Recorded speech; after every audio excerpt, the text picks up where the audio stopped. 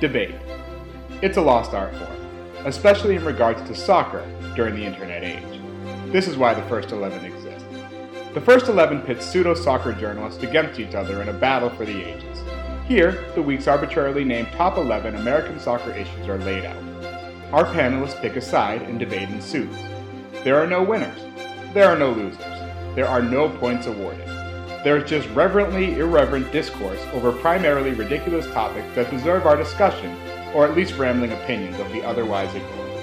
So prepare to be simultaneously amused and aggrieved.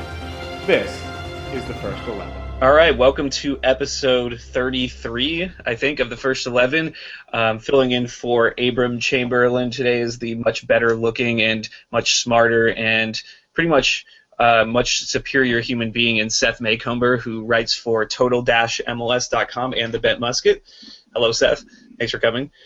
I'm going to come back every week if you treat me like this. This is outstanding. I've never been complimented more in my life. You know, it's unfortunate that Abram's contract stipulates that he has to be on here every single week if he wants to. Fortunately for us, today he was tending to some, I don't know, maybe, I think he was just too busy on Twitter to come on here or something like that. Trolling Dom Shaughnessy, I'm guessing. Yeah. All right, so today we're going to talk some MLS, some New York MLS, which has been the craziest thing ever, and some international soccer. So as Abram says every single time, we'll just jump right into it this week. So there have been a lot of different, as Abram likes to say, the silly season of MLS. There have been a lot of different interesting signings and rumors that have been going around. I think you have Steven Gerrard definitely signed with the Galaxy. You're having Jozy Altidore probably coming to the league. We're not really sure yet. There have been reports about Mix Diskerud. There have been a bunch of ridiculous trades. It seems like interest in the league, especially with New York and Orlando, is at an all-time high. That being said, it seems like still MLS is making up rules as they go. You know, just barely 1 month past Don Garber saying that transparency was something that they wanted to work on in 2015. Number one on the First 11 says, while interest in MLS may be at an all-time high, the perception of the league is at an all-time low. I don't think so. I think that the league is on the rise in almost every way. I mean, you look at the last World Cup and you see how many players were playing in MLS that were on the U.S. national team and on other national teams. I think that's a powerful thing. You see the most recent contract as far as television deals go. Like, that's a lot of money that's going into this league. That's pretty impressive that you're able to watch some of these games in other areas. Plus, the league does a good job of getting his highlights up. I try to find a highlight of a championship league game today, and I couldn't find it. The game happened yesterday, and the best I could find was the goal that actually happened. I couldn't find like a 3-minute highlight package or anything like that. So I think the league is on the rise. I think people are more aware of the league and more understanding what's going on. Because really, I don't think when people find out about this league, they don't hear about the little rules. They just see like the nice highlights. They see the Juan Agudelo backheel goal. They see like the small moments. It's not until they actually become a little bit more hooked that they realize how ridiculous this league truly is. You bring up an interesting point, because I do think that MLS is one of the best leagues probably in the world at presenting their digital content. They have real-time stats. You get video highlights in HD within like minutes of that event occurring. I mean, I watched like I've watched a little bit of NFL this year, and I watched one of the games earlier today. And you know, stats for the NFL are pretty hard to find. They have okay stats on the website, but every single highlight video you want to watch, you have to watch a 30-second ad first. MLS, the ads are only 10 seconds, and thankfully not the Steve Zakawani ad anymore. But, I mean, it just seems like from a digital perspective, MLS really gets it, because they understand that, you know, their fans are not going to find these highlight shows on a lot of the mainstream media. That being said, and we'll talk about it a little bit later with Jozy, I mean, the rules, they keep making them up as they go, and no one even knows what's happening with the CBA. I mean, not only that, but you know, we had the whole Jermaine Jones blind draw thing last year, which turned out very well for the New England Revolution, obviously. And now they're not going to have a blind draw, even though more than one team wants Jozy, or Jozy's going through the allocation order, even though before there was like a designated player allocation order. I don't know what the deal with MLS is. I don't know what their rules in MLS are. I don't think anyone knows what the rules in MLS are. Furthermore, even back when they did have that blind draw with Jermaine Jones, why didn't they televise it? Why doesn't, I know this isn't MLS, why doesn't U.S. Soccer televise the Open Cup pairings or the Open Cup coin flips things that they do? I mean, there's really no downfall. The MLS is so good from a digital perspective, and yet they can't do these simple, important things simply. If there actually was a blind draw for Jermaine Jones, what is the downside of showing it?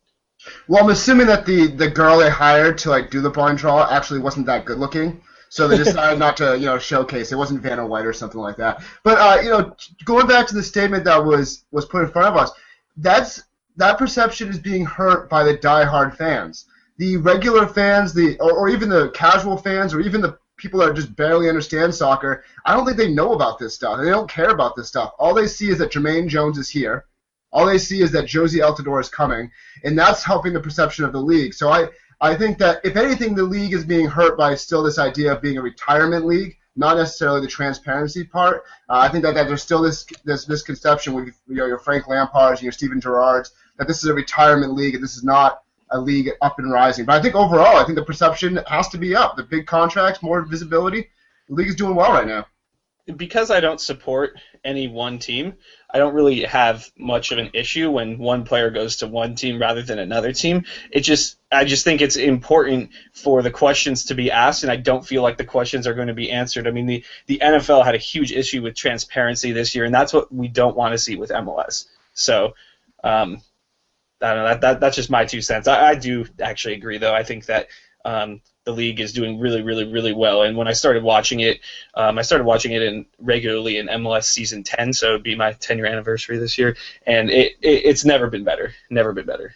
So I think we both agree we want to see more transparency in MLS, and I think we also both agree that we want to see more Jozy Altidore in MLS.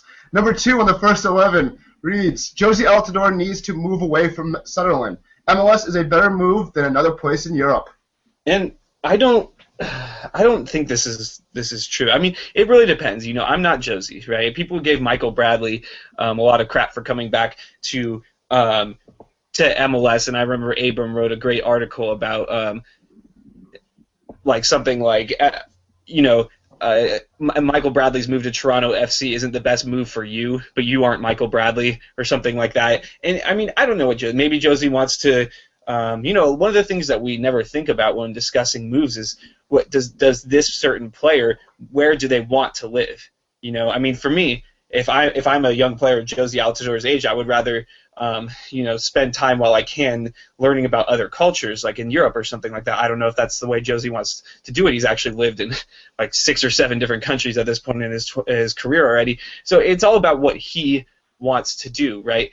I think for his career-wise, I would like to see, I've heard the rumors from Lille in the northeast of France. They're perennially maybe a top 5 club in that league, though this season they have not been doing so well. I think that would be a good move for him. I think it could be good going to a lower club. It's just clear that he needs to get out of Sunderland, and I think that everyone is assuming that he will. I just don't know if MLS is the best place for him. I don't think it would be bad for him, but I think that possibly going to a club like Lille in France could be a lot better for him and challenge him for his career, and I think he could be successful in scoring goals in a league like that. Your first point is what makes me think that he should come back to MLS, and I just finished reading the Tim Howard book, and I started reading the Robbie Rogers book, and both players said the same thing. When your mind is good off the field, you're playing well on the field, and I don't think Jozy Altidore's mind is good off the field right now. I think that there's just too much going on. I think he's too much in his own head at Sunderland. You look back at that West Ham miss. That's a goal that you have to make. If you're Jozy Altidore and you scored 1 goal at Sunderland your entire time there, league goal your entire time there, you have to score that goal. So to miss something like that, it's just really embarrassing.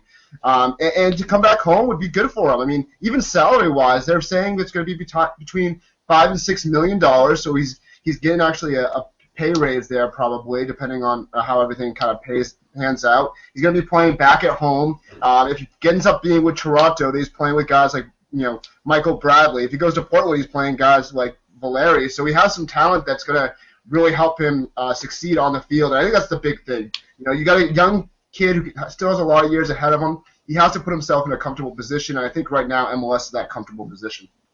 And you bring up if he comes back to MLS, which teams would be interested in him. ESPN, I can't remember if it was Doug McIntyre or Jeff Carlisle, I apologize, both great reporters. One of them reported that there are 3 clubs who are interested in MLS who are interested in Jozy Altidore. It appears as if the New York Red Bulls, one of those clubs, are out of the racing, or out of the Jozy race, as they will not meet his salary demands, oddly enough.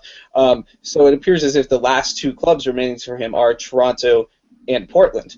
Number 3 on the first 11 says Jozy Altidore is a much better fit in Portland than he is in Toronto. I say Portland, yeah. I think that Portland makes a lot of sense for him just because of the stability factor.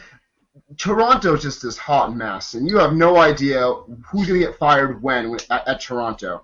I mean, I don't know if Greg Vanney's going to last the whole year. I don't know if Tim Bezpachenko, I don't know if he's going to last the whole year. I don't know if Michael Bradley's going to just take off one day and just go AWOL. Like, you have no idea what's going to – you know, as you always say, this is like the Mike Tyson effect. Like, you could say anything about Toronto FC, and I would believe it. I would believe that they would fold mid-season and become Cheapest USA. I don't know. Like, I just think that, you know, you're going to play with Valeri, you're going to play with – the problem is I see with Portland, however, is that he wouldn't have – the strike partner that he might have in Toronto. I think he would actually play pretty well with Gilberto.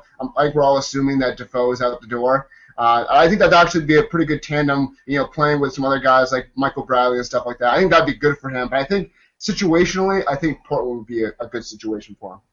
It's interesting to think about because you obviously have 2 completely different teams and 2 completely different systems. And on one hand, you play in Portland, which is probably if you're coming to the league from Europe and you want to play in front of a great home crowd, you're either going to want to come back to Portland or you're going to want to come back to Seattle.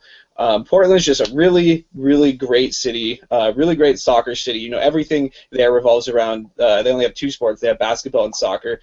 Furthermore, Jozy Altidore would get to play with Diego Valeri, one of the best players in the league. He would get to play with Will Johnson, one of the best players in the league. He would get to play with Diego Chara, who I think is one of the best midfielders in the league. I don't know if a lot of other people rate him, but as well as Darlington Nagbe. And it would seem like a perfect fit for Portland because though he wouldn't have a strike partner in a sense because they play a 4-5-1 or 4-3-3, whatever you want to call it, he would definitely be getting service, right? I feel like he would get a lot of chances to score goals. But on the other hand, at Toronto, you get to play with Michael Bradley and Gilberto, who is excellent in moving off the ball and excellent at setting up his partner. I think Gilberto is a very underrated player. The problem is, you know, you bring up the fact that Toronto has, no stability or in this league, and they're in the Tyson zone. But what about Portland? I mean, Portland's had one good season, right? They've had one good season. Their owner is crazy. I mean, Merritt Paulson is the most impulsive. Who thought it was a good idea to let Merritt Paulson have a Twitter account? I mean, it just doesn't really make any sense. I mean, right now, I think it would work out for Jozy to come to either team, but what I really want to know is why the New York Red Bulls aren't going to pony up the cash to get him. I think the Red Bulls, and I think we're going to talk about it a little bit later on, I think they're going in a different direction. I think that's part of the reason why they hired this different coach. But we'll talk about that later. Going back to what you said, I think that the move to Portland would be nice because I think he would be a more marquee star there. I think that with Toronto, with Michael Bradley, they're kind of sharing it with Gilberto. And I feel like with Toronto, you just never know that they might just sign someone else and build a team around them and just go a different direction next season, not want to have Jozy Altidore there. I don't know. I just feel like with Portland, they're going to sign him and they're going to stick with him. And that will be their marquee. He'll be on every single poster and stuff like that. With Toronto, I'm just not sure. I don't know. Something just seems off for me about Toronto. Yeah, and we haven't even mentioned the fact that they have their first 7 games on the road because they're expanding BMO Field to 30,000. Who knows if they're gonna how many empty crowds they're gonna play in front of this year? Not only that, but wouldn't it, if you were Toronto, wouldn't it make sense to sell Defoe and with the money that you got from Defoe, purchase an actual defender or two? And maybe shore up the defense. They're fine offensively. There's nothing wrong with them offensively. They haven't been able to defend or stop anyone or have any depth on their team.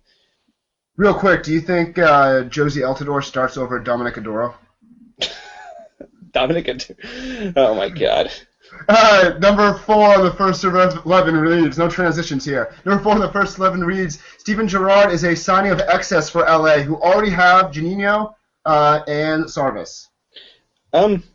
Obviously, if you are LA Galaxy, you can't not make this deal. I mean, your biggest player of all time, probably. That's hard to say, given that the impact from David Beckham is probably more so than Donovan on MLS. But one of the biggest players over the course of the league, Landon Donovan is the biggest and most important player. That's just a fact, and he just retired. Right, you need someone to replace him. Obviously, we heard the rumors of Pirlo. I heard some rumors of Ronaldinho, but Steven Gerrard, very good signing for the league. I mean, he can still play. I think he's made.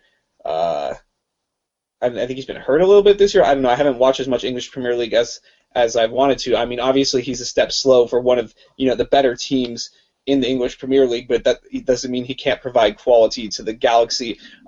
My only question about this signing is, with Sarvis and Juninho, it was sort of like the, if it ain't broke, don't fix it thing. Sarvis and Juninho proved that in MLS that they were one of the best central midfielders in the league, if not the best. In LA Galaxy, I don't think they had Sarvis in 2011, but with Juninho has won 3 of the last 4 MLS Cups. And so my question is, why didn't they go for a player at a different position? I mean, they're sort of, but then saying that again, I mean, it seems like they're stacked everywhere. And I know that some people have mentioned that possibly one of Juninho or Sarvis can move to the outside and take over the left midfield position that Landon Donovan vacated.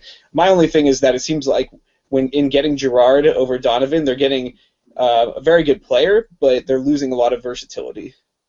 Yeah, well, I think with LA Galaxy, I think you have to remember that they are, in fact, a super club. And super clubs just do what they want. And they want Steven Gerrard. So I think that's, when you look at the LA Galaxy, where are their weaknesses? There really isn't like one huge glaring weakness. So their job is basically just to get better wherever they can. And Steven Gerrard will instantly make this team better. Is Juninho and Sarvis, are they a good pairing? Yeah, absolutely. And they're totally suitable for MLS. But if you're telling me that one of them starts over Steven Gerrard, then you're biased and you're lying and you don't understand exactly what's going on with these players. So I think also you bring up a point about Landon Donovan. You need to sign someone to kind of put in the posters and stuff like that. You obviously have Robbie Keane, who's King Keane, and they do a good job with promoting him. You have Jesse Zardes, who is the future, and you can obviously start putting him on posters. But you don't want to necessarily put a lot of pressure on the younger guys. Steven Gerrard would take that pressure. He's not going to treat it like a retirement league. He's going to come in, be a leader from day one. Plus, with Landon Donovan leaving, and I know that Robbie Keane takes him a lot, but he misses him a lot. I mean, you need someone who's pretty reliable at taking penalty kicks. And I heard he did a really good job last year, taking penalty kicks. They seem like they're 1 or 2 signings away from being able to make a run at the Champions League. I know that they're not obviously in the quarterfinals this year, but I'm talking about next year. And that's really, at this point with that LA Galaxy team, that's the only thing that they haven't done. And that's the one thing that I would like to see them do, is really focus and try and win the CONCACAF Champions League and get a spot in the Club World Cup, because no MLS team has done that. Absolutely. And I think that if anyone's going to be able to do it, it's the LA Galaxy. I think LA Galaxy, poises themselves really well, especially with Bruce Arena. Bruce Arena is an absolute genius when it comes to drinking champagne. Drinking champagne, absolutely. All right, so we're going to head into a short break, and when we come back, we're going to talk the craziness that is New York City soccer. I'm saying, if this is love, I don't want to see hate. If this is real, I don't want to see fake. You know that ain't love. That ain't love. And we are back here on the First 11. I'm going to talk some New York City soccer.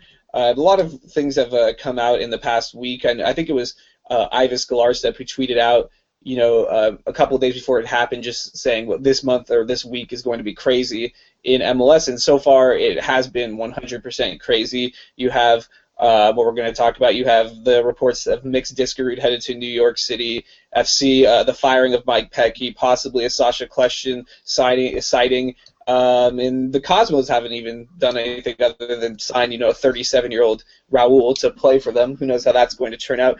But let's see. We're going to start with the Mix Diskerud signing. Goal.com's Ivis Galar said to report that Mix Diskerud would sign with New York City Football Club.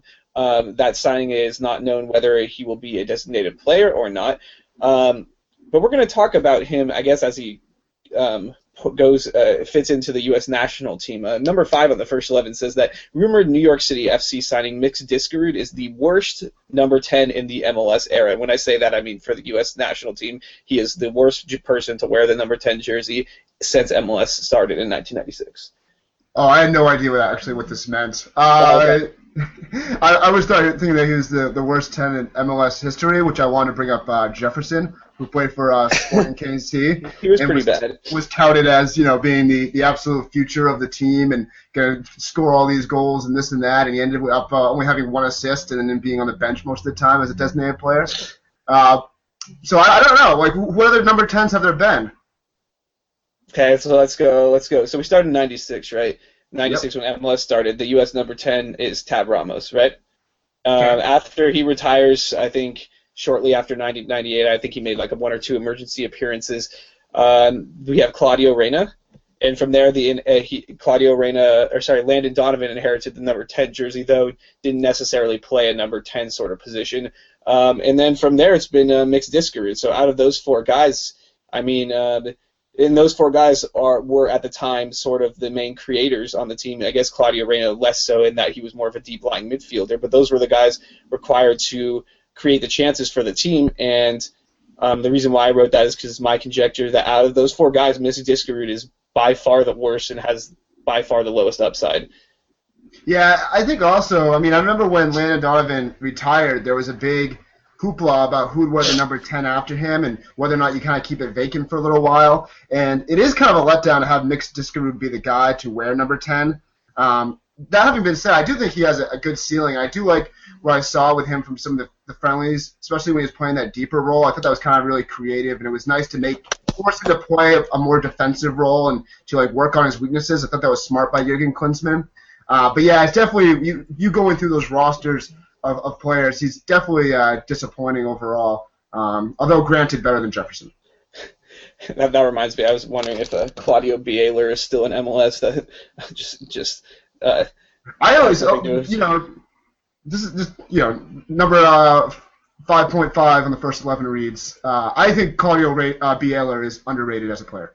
I do too, but I was talking to my brother, the indomitable Matt Ream, and he said the reason why he doesn't get playing time is because he's not athletic enough to high pressure, or doesn't have the greatest work ethic to high pressure in the system that Sporting Kansas City plays, and that's why you see guys who can't score like Jacob Peterson playing. I did want to ask you though, going back to Mix Diskerud, I have 2 questions about you, for you. The first thing is. One, is Mix Diskerud, and we don't know if he has one or not, is Mix Diskerud worth a designated player deal in MLS? And the second thing is, do you think that the U.S. starting central midfield tandem this summer in the Gold Cup is going to be Bradley and Diskerud? And if so, well, I guess we're going to talk about the chances later. What do you think for those 2 questions? The first one, I'm going to say no, and I hope he's not a designated player because I just think it just undercuts the work of guys like Benny Feilhaber and Lee Nguyen, who I would argue played very well as number 10 and probably deserve to be designated players in MLS, but because of the timeliness of it, are not designated players.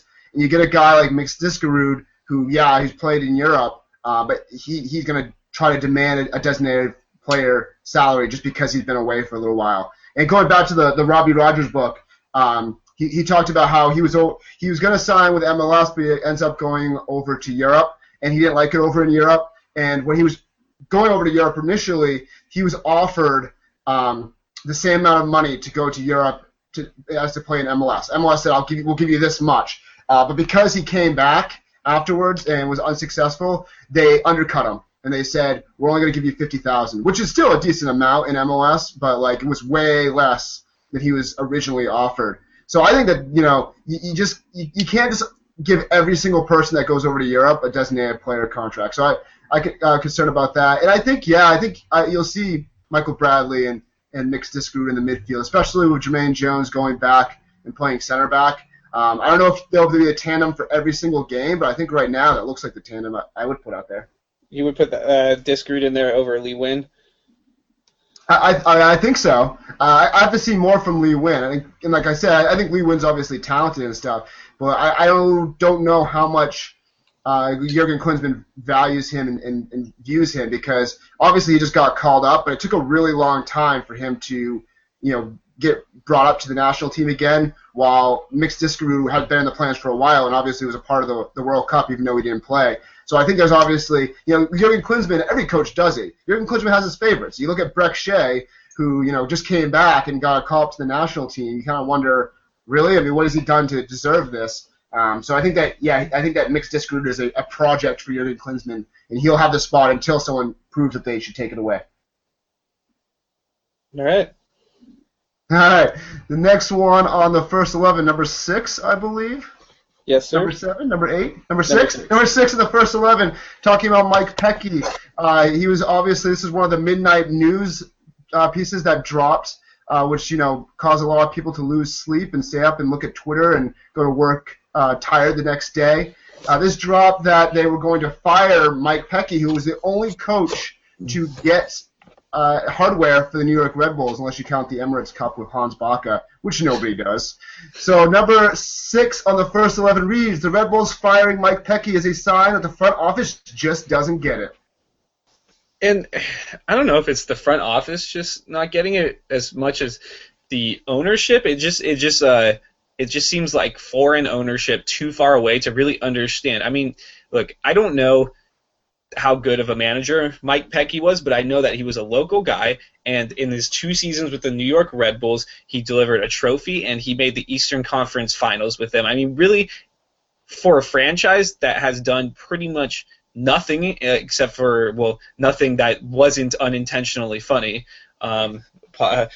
sorry for the double negative, in their entire history, it doesn't make a lot of sense to fire the guy who gave you your small victories, as it seems. And the thing is like, I understand if you're gonna fire Mike Pecky and hire like Arsene Wenger or something like that, but they fired Mike Pecky and replaced him with another former MLS guy who doesn't really seem like he's that necessarily that much better. I mean, I don't know.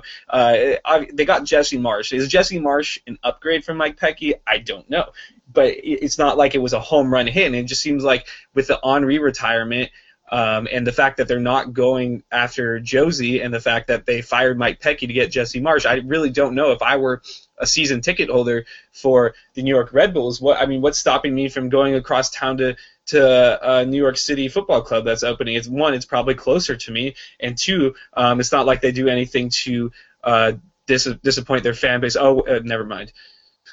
See, I've gone through all the different emotions and all the different viewpoints on this, and like when I first saw this, I just started cracking up, because it just seems so ridiculous to me that right before the combine, right before the draft, you've already gone through expansion drafts, you've already declined players' options with Mike Pecky, and now all of a sudden you fire the guy so close to the season. And it just seemed like it didn't make any sense. But more I started thinking about it, I think it makes sense. And the way that I think it makes sense is because the team is going in a different direction, and they talked about that you get rid of Thierry Henry. Obviously, there has to be some sort of rebuilding that has to happen. You get a new guy in Curtis who's going to lead the team forward. And the fact of the matter is, if you want Curtis to lead this team, you got to let Curtis have all the decision making.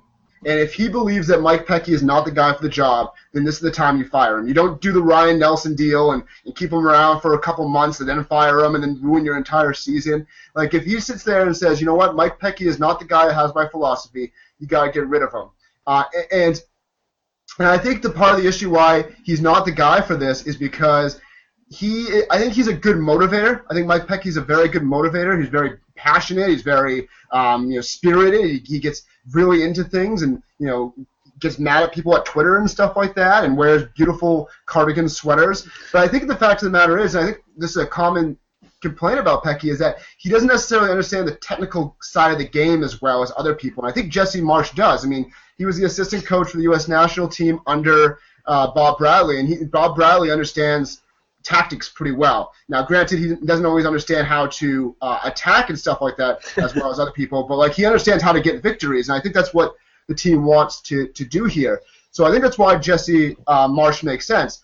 I do think it's kind of ironic, though, that Jesse Marsch was fired under the idea that it's a difference of philosophy up in Montreal, and the same thing basically happens with Mike Pecky. So I think we can all assume that mid-season, when Frank Kopos is obviously going to be fired, that Mike Pecky is going to step in and do a great job up there.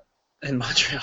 The one thing is, and if that's the real reason for them firing him, then I'm fine with that, right? That makes sense to me. But what is this right now? The New York Red Bulls are not a playoff team. I mean, who do they have? They have Bradley Wright Phillips, who scored 27 goals, but I don't care who you are, anyone.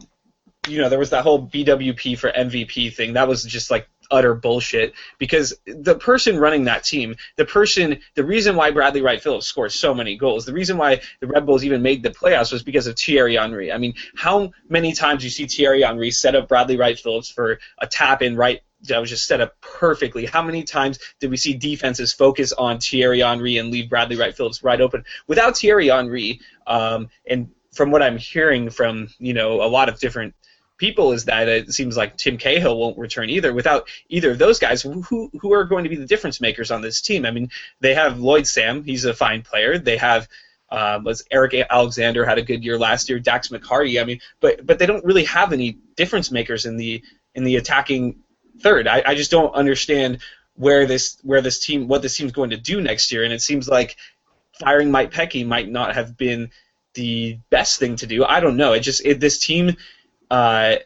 is clearly, unless they make a number of changes, this team is going to be out of the playoffs in the very weak Eastern Conference next year.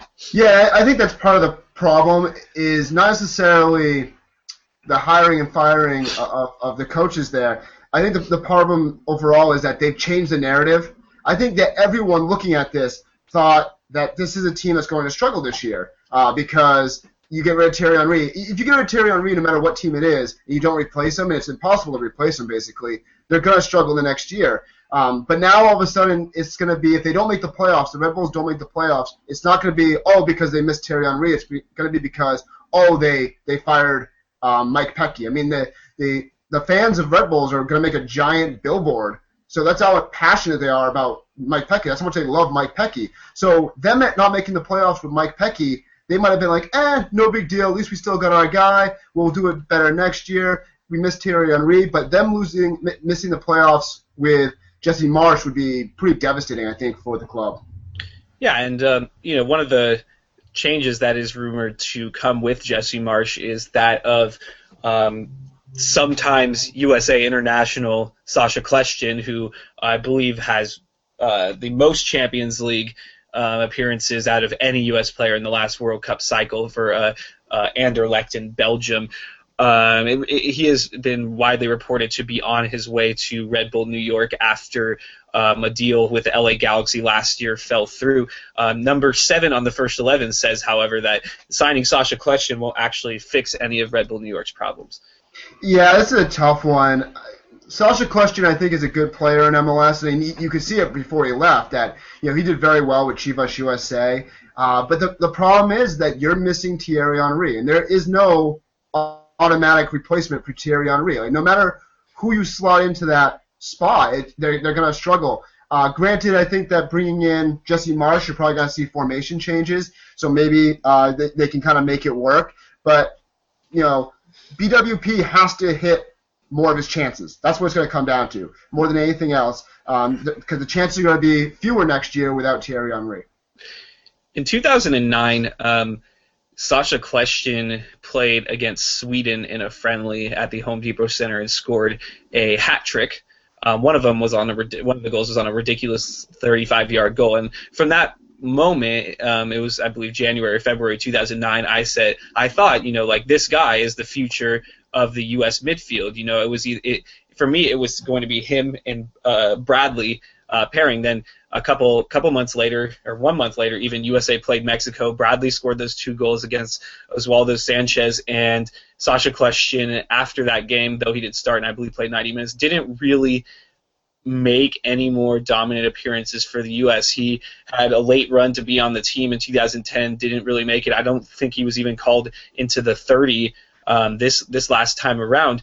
But that being said, every time I watch him play, it's like he has the skills, right? He has all of the intangibles. I think from everything I hear, he seems like a good guy in the locker room. The one thing is it's just always when you have Sasha Kljestan, you always feel like that you should be getting a little bit more than you actually are.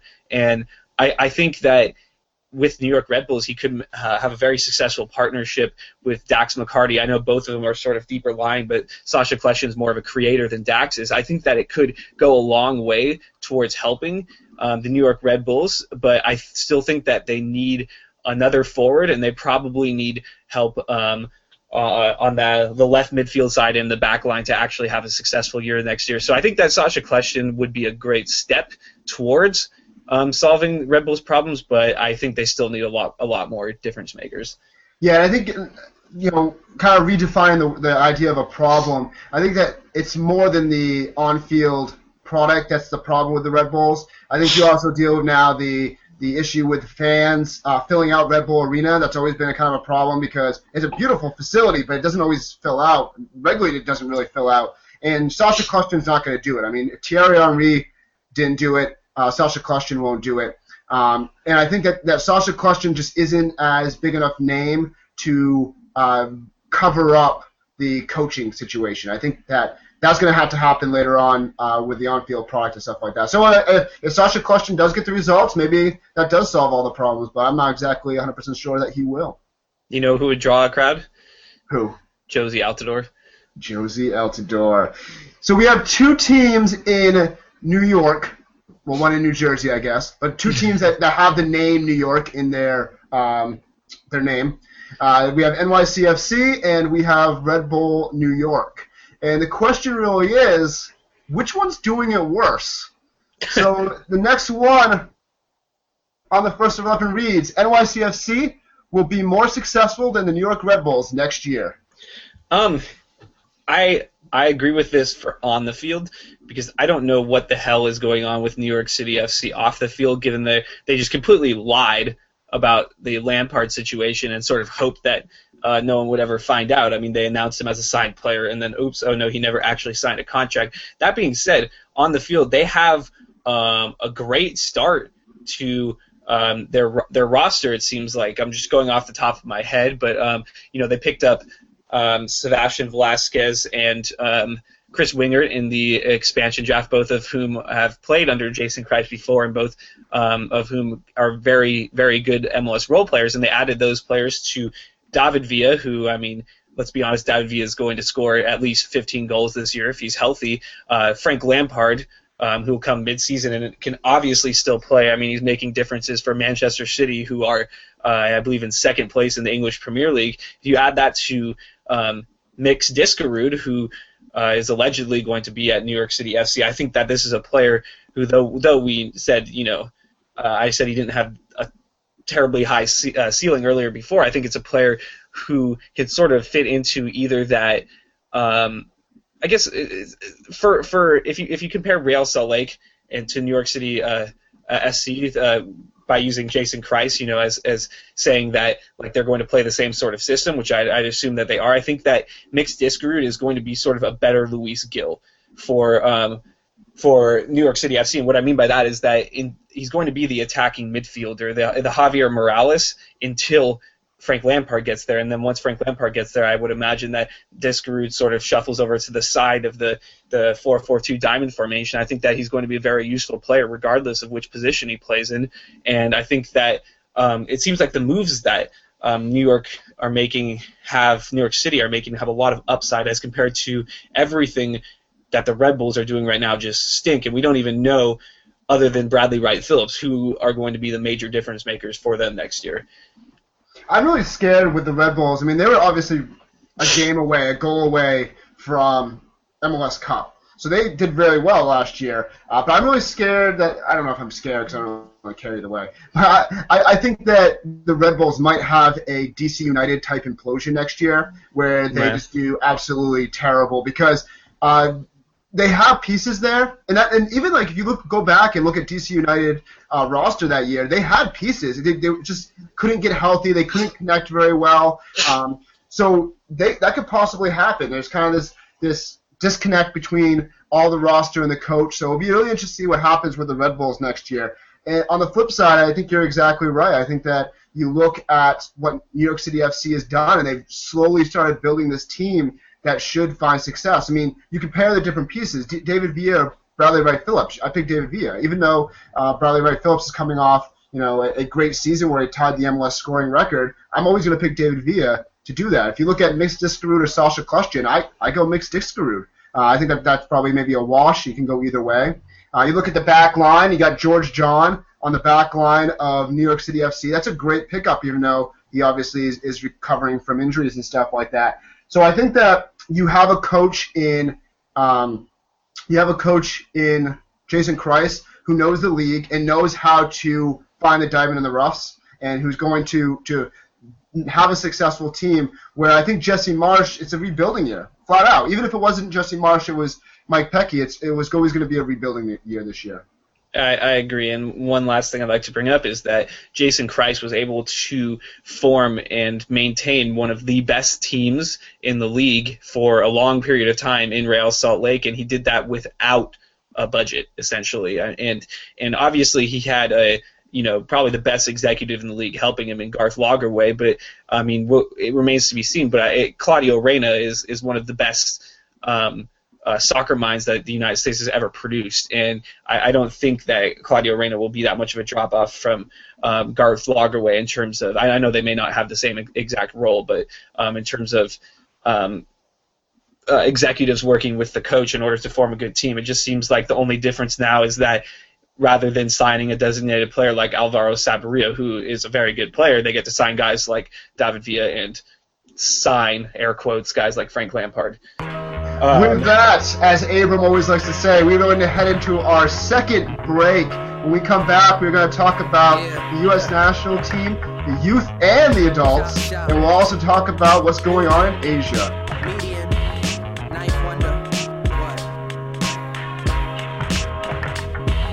A tree died for me to scribe on this loose leaf. Shallow against like median is too deep. Cats stay frontin' like they runnin' whose streets. World trade terror. Sorry, we do our obligatory Abram bashing when we're off air, and hopefully he'll keep it in for, I don't know, what he would call them, the outtakes or whatever, when he plays his trendy underground rap music. By the way, Abram produces this show. I don't know why, given that he has a lot more responsibilities than I do, but who knows. We're going to be talking some international soccer now. The first thing I wanted to bring up is a tournament that I've been watching. I've now watched 2 of the 5 or 6 games of the AFC Asian Cup. Obviously, if you're on the East Coast, that's sort of difficult times, but the games are at 11 p.m.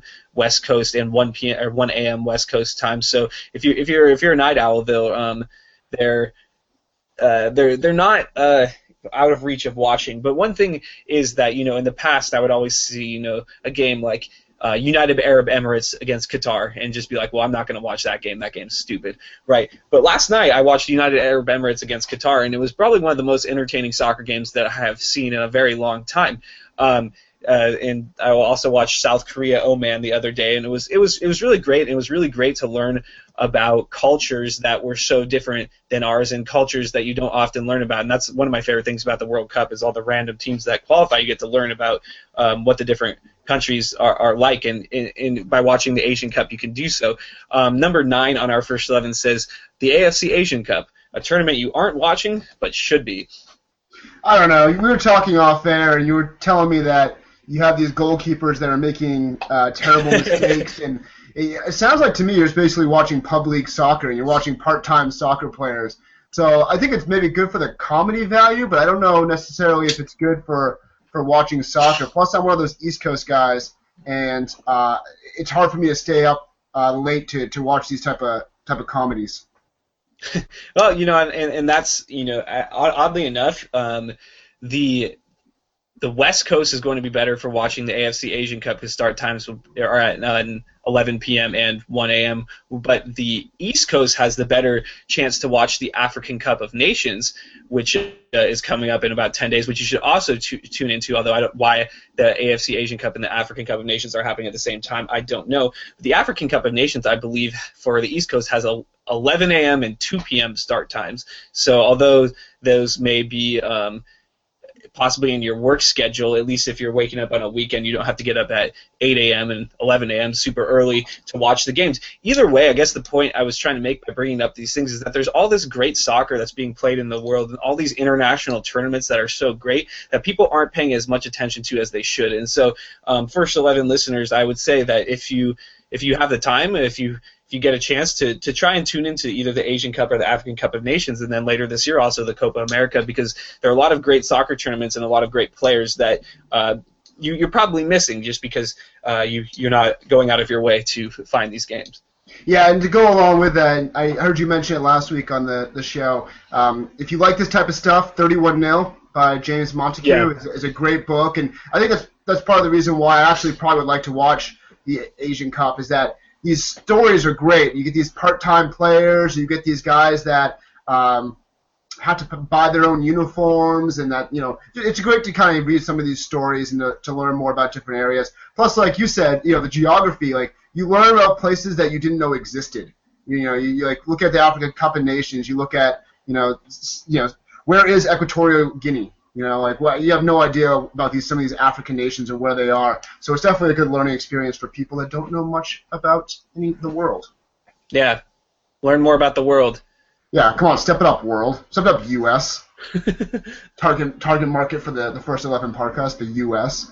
All right, number 10 of the First 11, talking about bringing it back home because this is the target market for the United States. The First 11 is. We have a pretty big tournament that's going to happen this summer, the Gold Cup, and obviously the United States is in a transitional year. They brought in some youth for these upcoming games that kind of made a lot of people start wondering what Jurgen Klinsmann is doing. You have guys that are retiring. You have Tim Howard, who is away from international duty. So number 10 on the First 11 says, with the United States national team in a transitional phase, Mexico is the clear favorite for the Gold Cup. I 100% completely agree with this, though. I think it would be great to see a team like Costa Rica make a run and possibly win it. It seems like Costa Rica would be the clear third favorite. And remember, this Gold Cup is very important because the top four teams, the top two teams who haven't already qualified for the 2016 Copa America will qualify for that based on this Gold Cup. I believe that the teams who are already in, I think it's Jamaica and it might be Costa Rica. I can't remember. There are U.S. and Mexico are obviously in, but if Canada wants to qualify, they need basically a top four finish.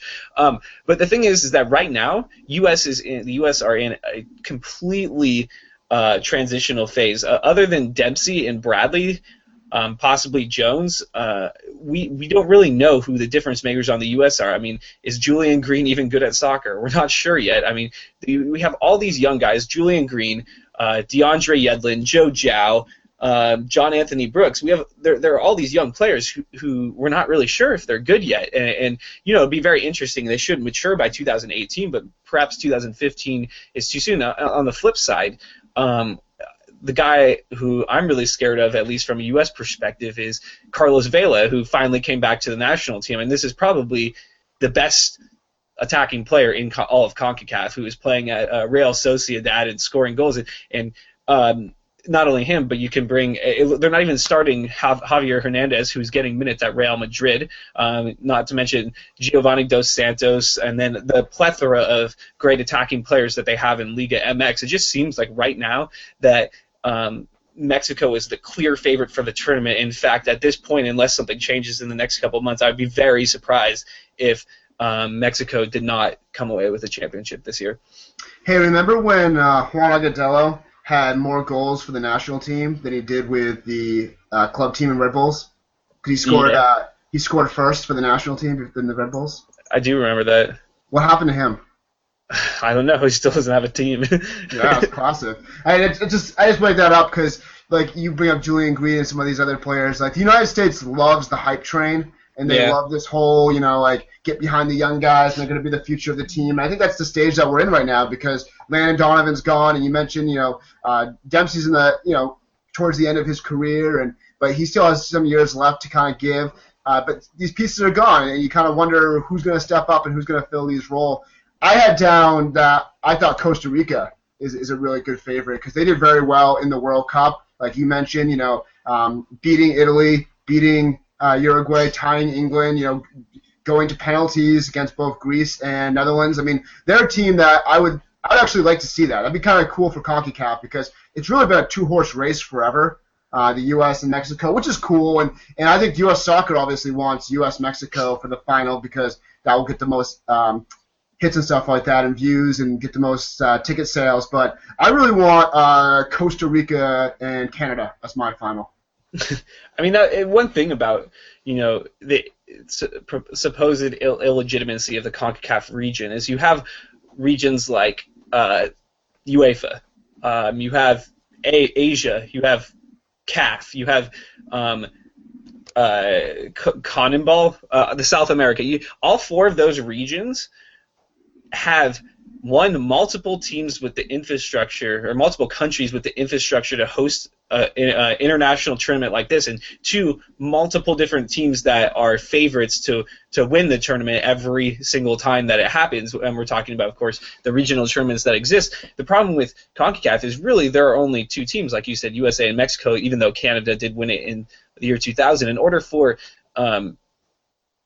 this region to grow, there need to be more teams that are not only able to challenge for the top spot in the Confederation, but also more teams which should be able to host the tournament. I mean, I would love to see possibly a joint Caribbean bid to host the Gold Cup. I'd love to see a joint Central American bid to host the Gold Cup. I mean, even though the facilities would be worse and the Confederation wouldn't make as much money, it's just sort of a joke that our region's tournament is always hosted in the United States. And you can argue, I mean, yeah, BMO Field got some games this year, but whatever. I mean, that's literally like 20 miles from the U.S. border. Yeah, no, I totally agree with that.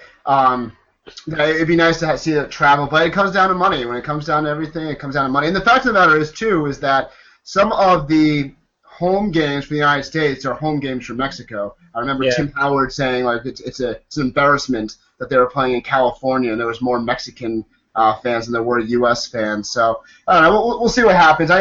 So if you're MLS, do you root for Cubo Torres scoring the game winner in the final? Maybe. I mean, although right now he's at Guadalajara, so who knows? Although that was a great pickup for the Houston Dynamo. But let's see. One thing that we were talking about, a future generation of stars, and right now the U.S. under-20 team is playing, I believe. Who are they playing right now? Panama. What's the score? 0-0. 0-0. 32nd minute. 32nd minute? Yeah, so I hope you guys don't mind spoilers. Has anything happened yet? No, there's actually been some decent shots and some hard tackles and stuff like that. There was just a substitution, but I missed it because you were talking to me. All right, well, whatever. It brings us to the next topic on the First 11, and that is on Friday, I believe it was. The U.S. under-20 team drew Guatemala thanks to a last-minute golazo from Guatemalan player. They drew 1-1. Number 11 on the First 11 says that the U.S. under-20 is tying Guatemala is a sign that the national team's future isn't bright. Well, I think it's good that the youth national team is following the same system as the full national team and conceding late goals, so that we know that our system is strong and that we have a clear philosophy going forward. Thank you, Jurgen Klinsmann. I don't know.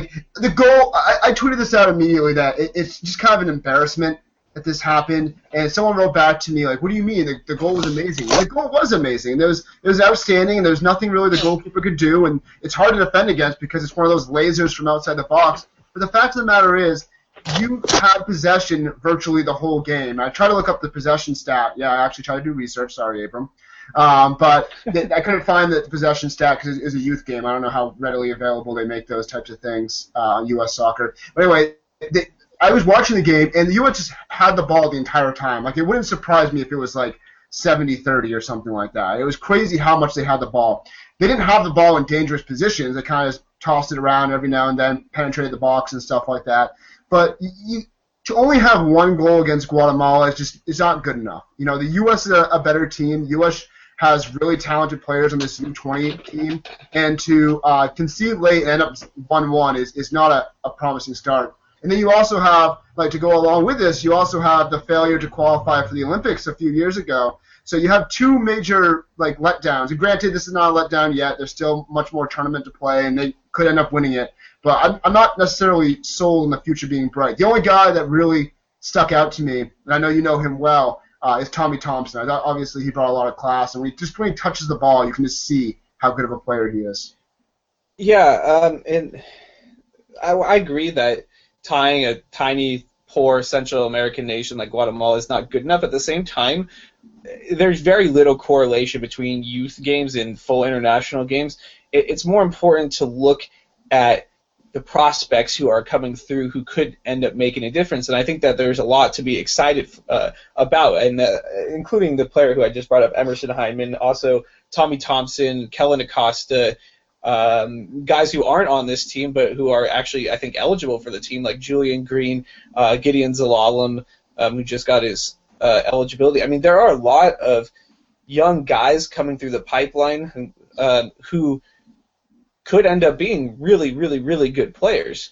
And, I think Switzerland won a U20 World Cup a couple years ago. In that famous U20 World Cup, which USA advanced far in with the famous tournament with Freddie Adu and Josie Altidore and Danny Zatela and Robbie Rogers, Sal Zizzo. That team lost to Austria in the quarterfinals of the world of that tournament, and in the round of 16 they beat a Uruguay team that had Edison Cavani and Luis Suarez on it. I mean, it's just there's really no correlation between an actual team's performance. I mean, if you look at Mexico's been immensely successful in youth tournaments as of late, and they have yet to put together for a full team international tournament. There's nothing really to read into. I just think that as long as they qualify for the tournament and those young players get the experience, then that's all you can really ask. It doesn't really matter if you make a deep run or go out in the group stage. I mean, the U.S. in the 2005, the U.S. beat the under-20 team with Messi on it. I mean, it's whatever. I don't know. No, I agree with you, and tournaments are just, you never know, like single games and high pressure and different venues kind of mess up players and stuff like that, but I was really excited for this game, partly because I haven't watched live soccer because I don't watch the EPL very much in a long time, and I was kind of let down. I was kind of, at the end of the 90 minutes, I was kind of like, that's it, and I was expecting much more, especially the next day when you see Jamaican, different teams, but you see Mexico absolutely destroy. I think it was Aruba. It was 9-0. I think it was Cuba. Oh, it was Cuba. You're right. It was Cuba, and they rode a human bicycle. I mean, I wanted that. I wanted my human bicycle for the U.S. national team, the youth national team. So we'll see what happens, and you're right. I don't think this is necessarily a panic button type of situation. I don't either, and I think the thing I always think about is I watched maybe 10 minutes of I think it was 2009 Under-20 World Cup, and Dilly Duka chipped the Nigerian goalkeeper left-footed upper 90 from 45 yards, and then never did anything else for the entire rest of his career.